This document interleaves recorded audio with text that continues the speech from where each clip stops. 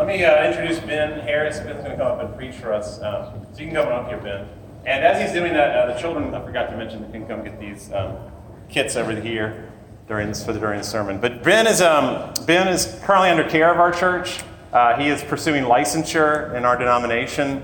And this is not the first time he's ever preached. Actually, the first time he ever preached, he was exactly 12 years old. So he's a seasoned preacher, even though you're only 20. So let me pray for Ben as he comes and preaches for us.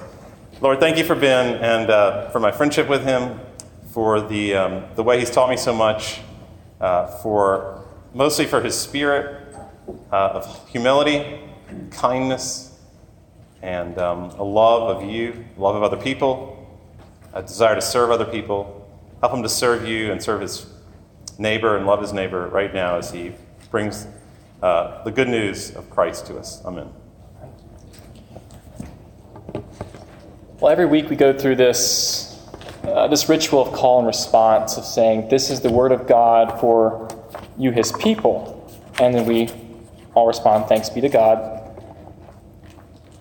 And I did a little bit of thinking about that when we were doing that just now.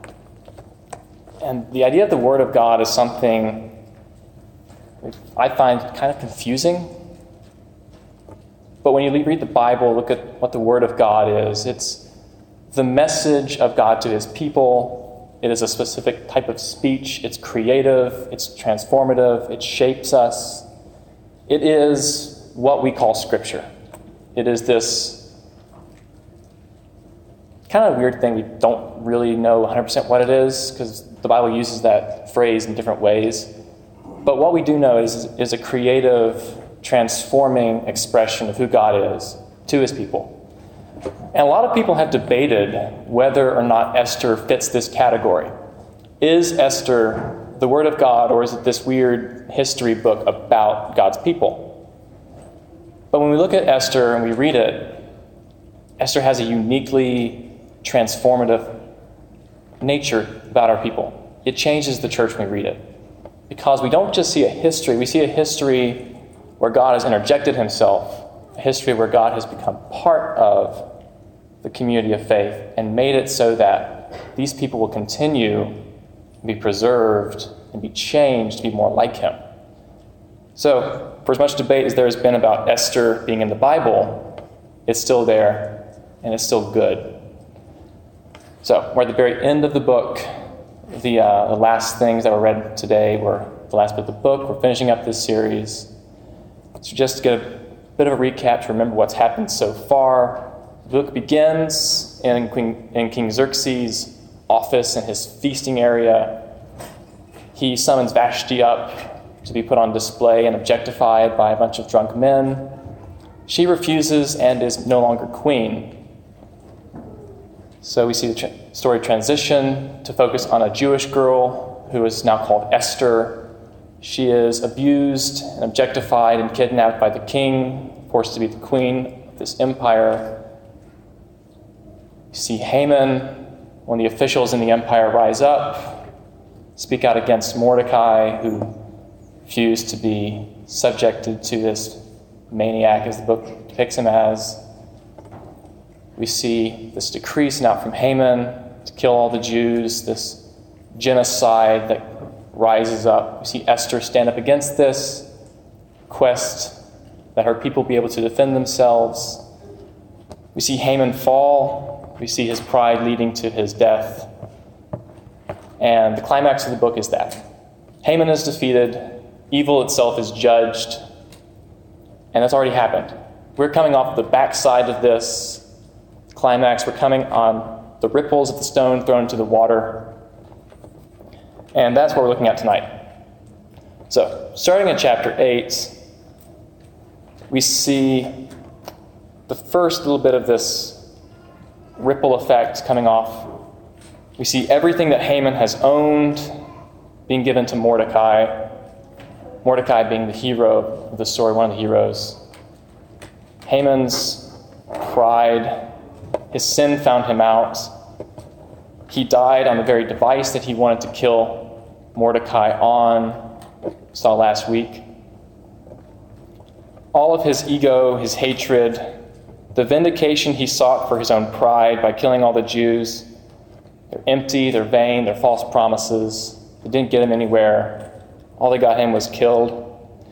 But what we see is Mordecai, his humility, his reliance on God's faithfulness, his trust in the God that promised deliverance for him and his people. We see it vindicated.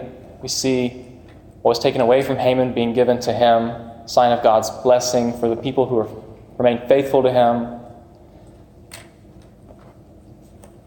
We see the humble Mordecai being honored where the prideful Haman fell. The next ripple that came out of this is the primary part of this passage. You see the death of Haman from last week being the boulder falling down the mountain that trickles an avalanche. So all the Jews' persecutors that have come up to this point fall after Haman.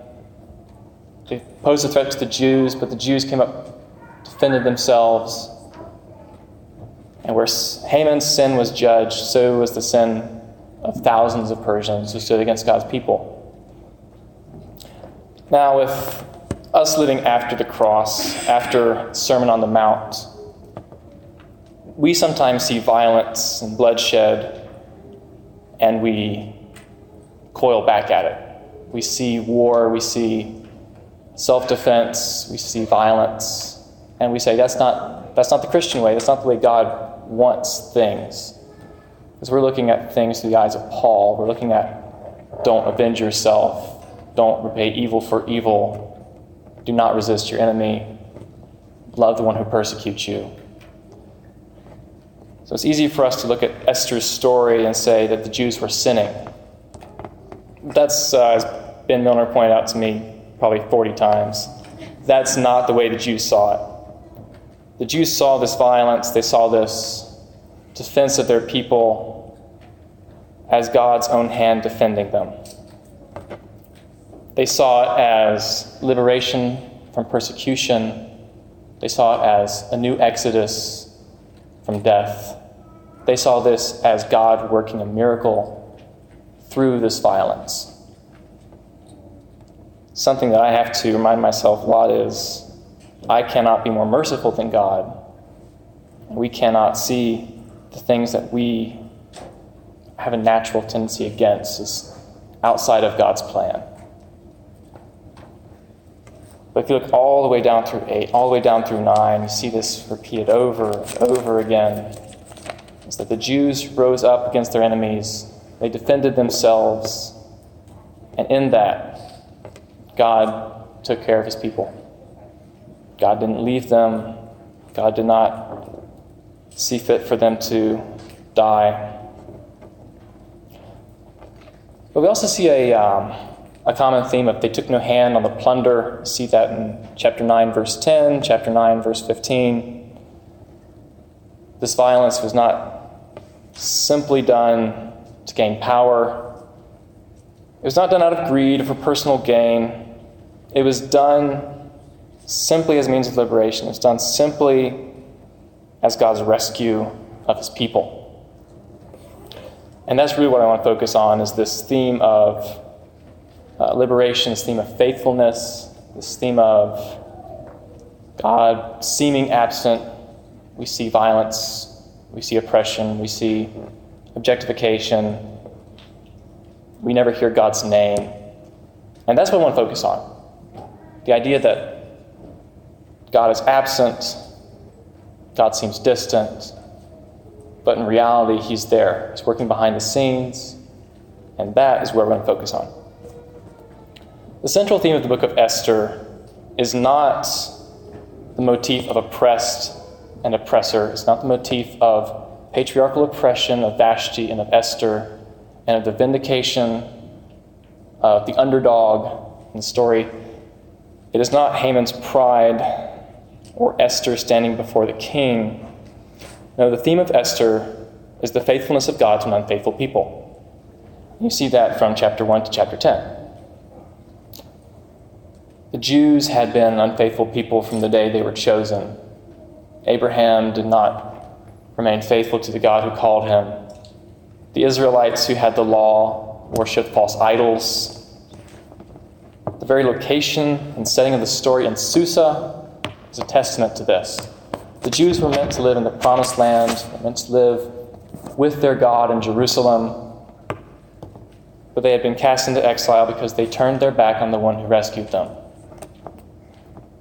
Every time you see the word Susa in the story instead of Jerusalem, you should be reminded that God's people are constantly unfaithful. They and we constantly turn away from Him to fulfill our longings in sources other than what God has given us.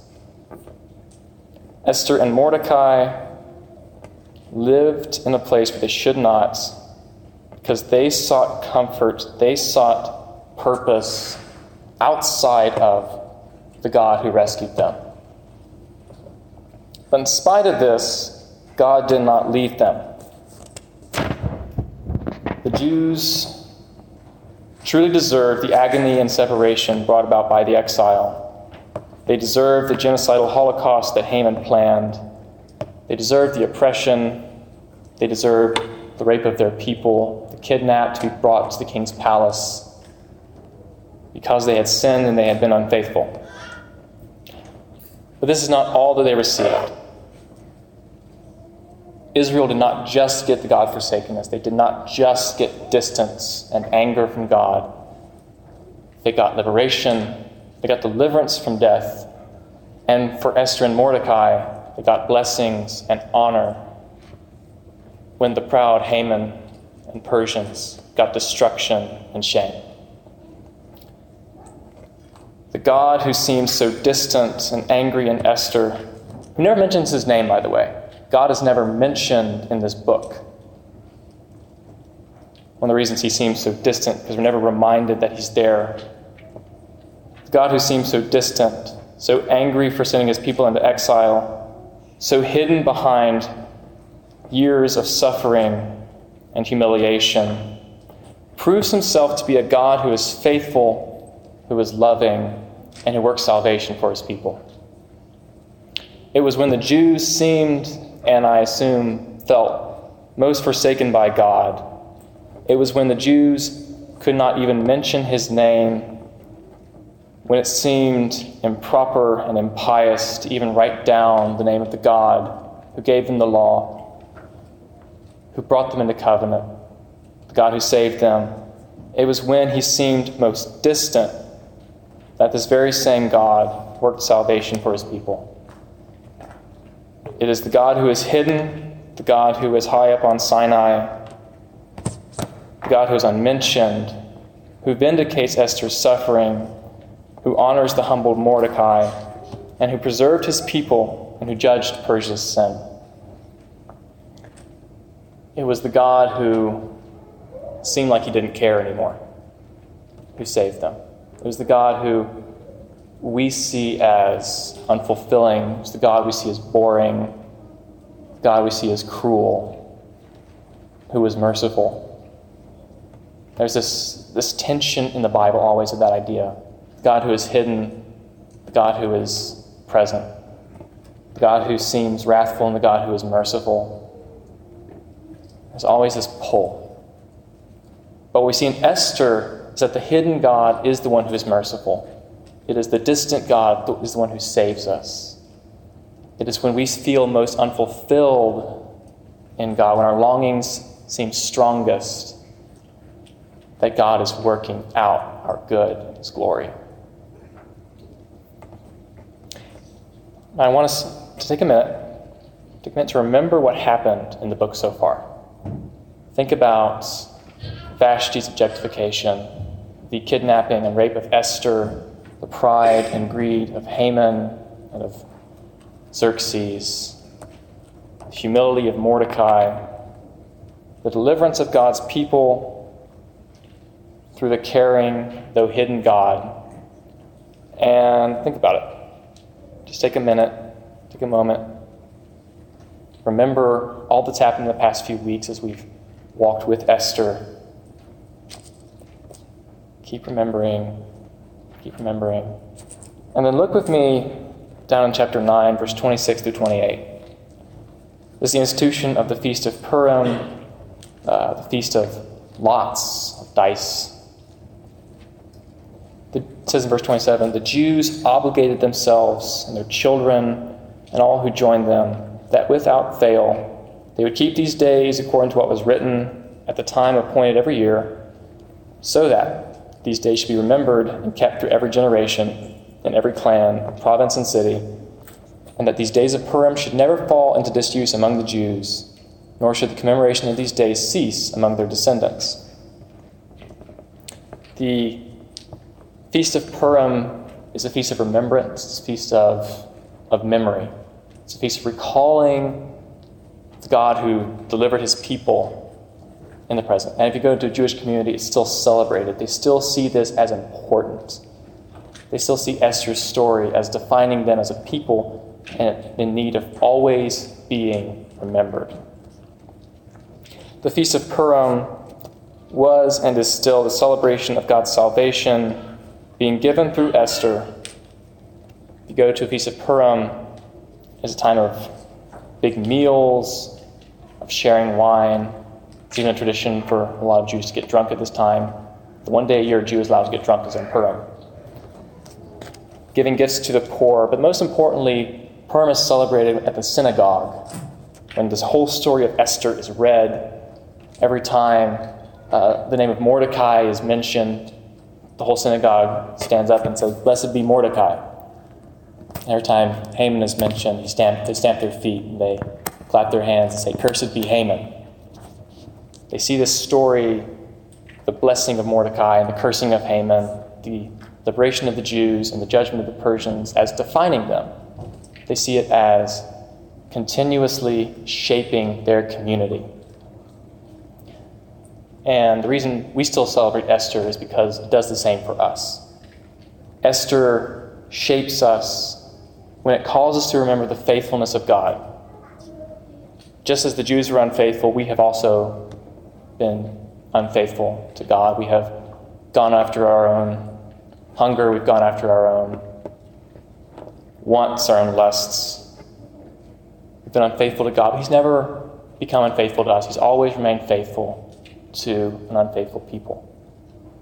The purpose of Esther, the purpose of the Feast of Purim, is to call that to memory, because that memory defines who we are. The religion we celebrate as Christians is a religion of memory, where we look at history, the stories of our ancestors, how God's proved himself to be mighty and faithful. Stories of liberation, the stories of salvation. But our religion is also a religion of hope, where on the other hand, we look forward to the faithfulness of God to deliver us in the future. The idea of memory reminds us of God's been faithful in the past, he'll be faithful today.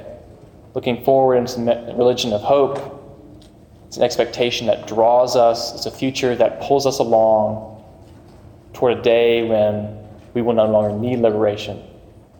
God will no longer have to be faithful to us being unfaithful, because he will make us like himself. The hope pulls us toward God, and the memory draws us back to him.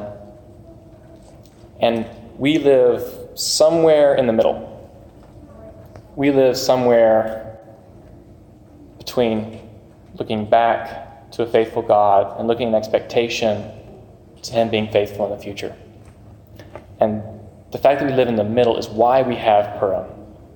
So that with Esther we may remember the faithful God who worked salvation for us. At Purim, the Jews would look at salvation in the past, but then they would look for salvation in the future. They would look to a deliverer who would come to bring them something permanent that Esther could not do. The Jews looked for a Savior who was like Esther, who would save their people through suffering, who would not only be willing to lay down their life for his people, but who would lay down his life for their enemies. They looked for someone who would be oppressed and maligned, and through their being oppressed and maligned and tortured, salvation would come. They looked for someone who would not bring liberation by hoisting their enemies up on a stake, but who would bring liberation by being hoisted up on a stake by their enemies. This Savior the Jews looked for functions as a true and better Esther. Everything Esther failed to be, this Redeemer would not be. All the longings of God's people, who Esther tried and failed to complete, would be found in the hope of this coming Redeemer. We know this Redeemer, this true and better Esther, as Jesus.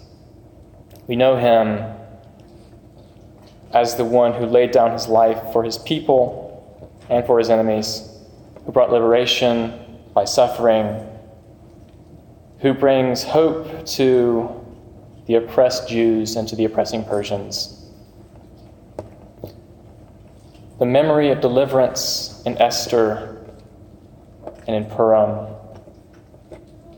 stands as something that makes us hope more for a better deliverance, for a better liberation, a better salvation, not just for God's people, but for God's enemies. And we look to that only in the cross of Jesus. The true and better Esther is Jesus himself, who did not save his people by being willing to lay down his life, but by laying down his life for us. The Feast of Purim that called to memory the deliverance of the Jews by Esther, and this feast, the Lord's Feast, calls to memory the salvation of Jews and Persians, of the oppressed and their oppressors, by Jesus. It is this cross that gives us hope in the past, looking back to it, and gives us certainty in the hope that's coming before us when the deliverance of all people comes when Christ returns to set us free again. So look to Esther, but don't stop there. Look to the one who Esther longed for. Look to the better Esther, to the one who delivers us from both oppression and from oppressing. Whether you feel as if you are oppressed, if you suffer, and you stand with the Jews, there is hope because Jesus saved his people. Or if you're like me and far too often oppressing someone else, far too often treating people unfairly, using them for your own gain, being greedy and selfish like I am. And if you stand with me, with the Persians, know that there is hope because Jesus didn't just die for his friends. He didn't just die for his people. He died for people like me, people like Xerxes, people who oppress and use people for their own gain. There's hope for us too. So with the Jews remembering Purim, let's remember a better deliverance here. Thank you.